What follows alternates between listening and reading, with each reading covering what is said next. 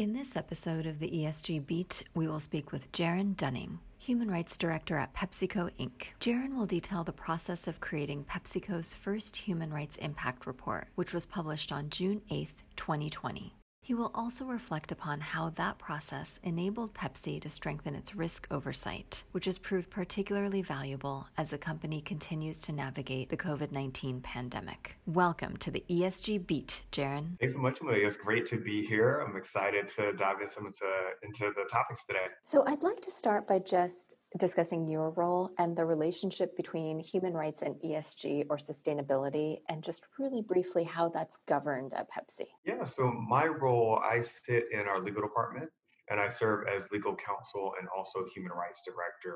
And through these two hats, through the legal hat, help advise the business on how we should manage and mitigate human rights risk. And then as human rights director, really work with a variety of subject matter experts throughout the business to help define PepsiCo's global human rights strategy and really put that into implementation throughout the company. So in terms of overall governance, we have a variety of different governance structures to manage human rights, really starting, I guess, at the most executive level with our board of directors that has a dedicated public policy and sustainability committee, really with their oversight. Then we have PepsiCo's executive committee, which is, you would think of as our CEO, his direct reports that provide oversight as well, our chief human rights officer, human rights operating council, and then myself, all working in conjunction to really manage and oversee human rights at different levels throughout the business. Yeah, and we've talked in the past about how highly integrated and cross-functional the management of ESG and human rights is at PepsiCo, from the board of directors to the executive committee, down to the human rights office. I'd like to talk about a recent milestone now, which is the publication of your first Human Rights Impact Report. My question is this: why did you feel it was important to publish yet another report? And why didn't you, and why didn't you put the information in your sustainability report or even in your financial disclosures? That's a great question. I think in the world of reporting and more reporting and over reporting, as we thought about this, we really have reached a milestone with our program. As I think back to our first human rights policy in 2009 and the progress we've made since then, not only in evolving our policies and practices, but our thinking around human rights and how we understand the global context of the issues, our role and responsibility in helping address those, what our key issues are and where do we need to go in terms of moving to the future. So our human rights report really provided the space to put that down. It's I think roughly 30 plus pages, probably a little too much human rights information just to fit into a financial disclosure or the CSR report, but really wanting to have a place where we could put out where PepsiCo is, where we've been and where we aspire to be on these issues, and for stakeholders to go to. Sometimes a lot of the questions I get is, where is that additional information on X salient issue or on X governance process, where you can only put so much on a web page. We thought it was time to really have a kind of a meatier disclosure to go into some of those practices. And was your thinking also driven by perhaps the fact that some human rights issues are financially material and others may not be financially material yet? And so perhaps this offers a way to disclose the information to stakeholders, but not necessarily in a forum for investors, let's say. Yeah, I think it's still relevant for investors to view and to read, and for us as we think about our human rights strategy. And this is where you probably get into the difference between materiality and saliency. We go through the salient human rights approach of looking at the likelihood of occurrence and severity of those impacts and what are the key impacts that PepsiCo should be addressing. I think that's where it provides an opportunity for us to use that human rights framing for those stakeholders who are most interested in looking at that. I still think it's very helpful and insightful for investors to look at, for NGOs, other external stakeholders who are looking particularly on human rights. We do have information, say, in our financial statements or in our CSR report that use kind of the broader materiality or ESG language, and I think kind of use those broader terms and broader themes. Okay, that's a very helpful distinction, the distinction between materiality and the materiality matrix and sustainability reports or financial materiality and SEC filings versus human rights salience. And we'll get to that in just a moment. But before we do that, I wanted to talk about the process at a high level of creating your human rights report with a focus on stakeholders that you engage with at each step of the process.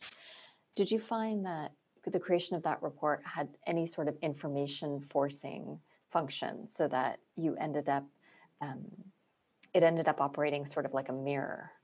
Definitely. I think anytime you go to put down, the information on what you've done, how you think about certain issues and where you'd like to go, I think it's always a good time and a period of reflection. And I think for us, it definitely served as that as it serves purposes both externally and internally as well to inform ourselves of where we've been, to reflect on where we've been and how we've matured and the issues we want to focus on. I think, as I think about our overall human rights strategy and kind of the four core pillars of our approach, whether it's, embedding respect for human rights, conducting ongoing due diligence, engaging with our stakeholders and helping drive collaborative action, or, kind of in the final pillar, how we're focused on providing effective grievance mechanisms and access to remedy. As we think about that strategy, we're engaging with stakeholders along the way, kind of across each of those pillars. Take for instance, embedding respect for human rights. That's where you find the policies, the training, the communication, and anytime we're updating a policy or engaging on that policy, being able to pull in external stakeholder perspectives are increasingly important to understand what's changing, what the expectations are, what are the best practices that sometimes we may not be aware of. And I think that's why we kind of have engaging our stakeholders as a pillar of the strategy, but it really runs through all. We're doing that on due diligence around grievances, where stakeholders may bring issues to us for us to manage. And I think that's where it really does play a big part in the broader strategy, as well as when we sat down to write the human rights report on reflecting on where we had been, some of the feedback we had gotten along the way, and how would we package that as we wanted to put out the report. So now let's go to that very helpful distinction that you articulated between salience and materiality. For those of us who aren't, familiar with the human rights due diligence process, what's the difference between those two terms? Yeah, so I think as we consider kind of the different, materiality frameworks that are out there, whether it's ESG, the SEC, or kind of looking from a human rights lens at saliency, which is really focused on what are the most negative potential impacts that a business can have on rights holders through its operations or business activities. And I think this, from our perspective, we went through an exercise with an outside advisor to identify these, mapping our potential risk across our value chain, looking at our due diligence findings, engaging with stakeholders, and using our Human Rights Operating Council as the working group to really look at these issues across our business and to prioritize what are those salient issues. And for us, after we created the initial list of potential impacts we could have, we started to look at, okay, what is the severity of those impacts and the likelihood of occurrence. And this is in line with the UNGP approach to find the short list of what are those focus areas that we need to prioritize for PepsiCo as we think about the human rights issues across our value chain. And this is how we came up with our list of 6 salient human rights issues: freedom of association, human right to water, land rights, workplace safety, working hours and wages, and vulnerable workers. And within the vulnerable workers group, really focusing on migrant workers, young workers, contract and temporary workers, as well as women. As through our analysis and engagement with external stakeholders, we found these groups to be among the most vulnerable of facing potential impacts across the value chain. So for us, from a human rights approach, we apply the saliency lens, and I know there are different ways of looking at it from the SEC materiality or ESG, and for human rights, we wanted to follow the UNGP approach, focusing on saliency and then embedding that within the business. And you went through this process fairly recently in terms of publishing your first report. As I understand it, it was meant to be published mid-February, and then of course the COVID pandemic happened. My next question is about the COVID pandemic. Did this process of going through the human rights due diligence framework, but also your past work in human rights due diligence, prepare you in any way for something that was unprecedented and unexpected? A great question, and I definitely think given COVID was something none of us were expecting or probably prepared for as much as we would have hoped to have been. So with us, our commitment to human rights underpin our response and actions to protect our employees, care for their families, and really support the communities we operate in around the world. And I think many of these areas that we've seen come up as COVID has really spread throughout the world overlap with our salient human rights issues. So as I mentioned before, workplace safety is one of our salient issues. And this was identified in 2017, when we did our first salient issue identification exercise. And it's something that was reinforced given everything that's going on now. So, as we are taking extensive measures to protect the health and safety of our employees from, providing masks and other PPE equipment to really ensure that our associates are, protected and can be as much as possible. And even with that, of finding additional ways to help mitigate some of the potential impact on associates that are impacted by COVID, with providing additional benefits, whether that's paid sick leave or additional things to ensure kind of adequately protected on that end. And I think another example there of how this relates is on the salient issue of vulnerable workers. I mean, as you well know, across the U.S., COVID-19 has, been disproportionately impacting African American and Latino communities who are facing higher rates of hospitalization, death, and economic hardship as a result. And in response to kind of this alarming disparity, PepsiCo, as well as our foundation, have launched initiatives to provide increased medical and economic aid to communities of color across the country, where the company has worked in those communities that we serve.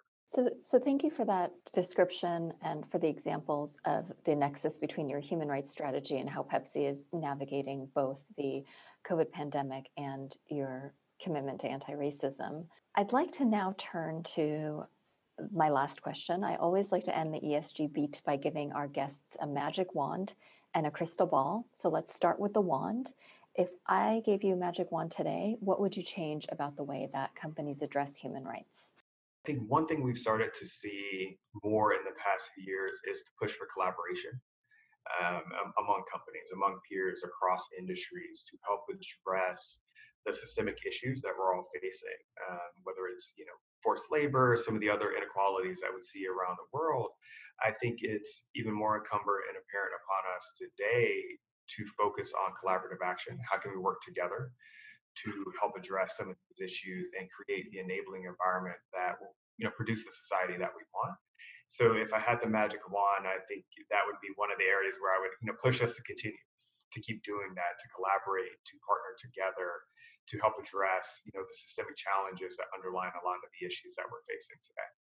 Okay, and now for the crystal ball, where are we headed? This period, as we've seen, kind of glowing economic uncertainty, political instability, and I think ESG will come out with even more focus. To be honest with you, I think the importance and the highlight, whether it's supply chain resiliency, human rights, whatever the issues may be, social equality, are ever more apparent and front of mind, not only for companies but consumers as well. And I think as we come out of hopefully soon, as we think about the pandemic, I think we will be in a position where those issues are definitely embedded. I think for a lot of companies, they've always been important. As with PepsiCo, we've been on this journey for quite a while, but they're ever more important as we see, kind of managing through the pandemic, just how important some of the issues are. Thank you so much, Jaren, for being with us today. And I look forward to looking into that crystal ball with you for the next year, certainly, and hopefully for years to come. Deeply grateful for your time. Thanks so much for having me. Enjoyed it. I'm Amelia Miazad from Berkeley Law. Thank you for staying on the ESG Beat with me today.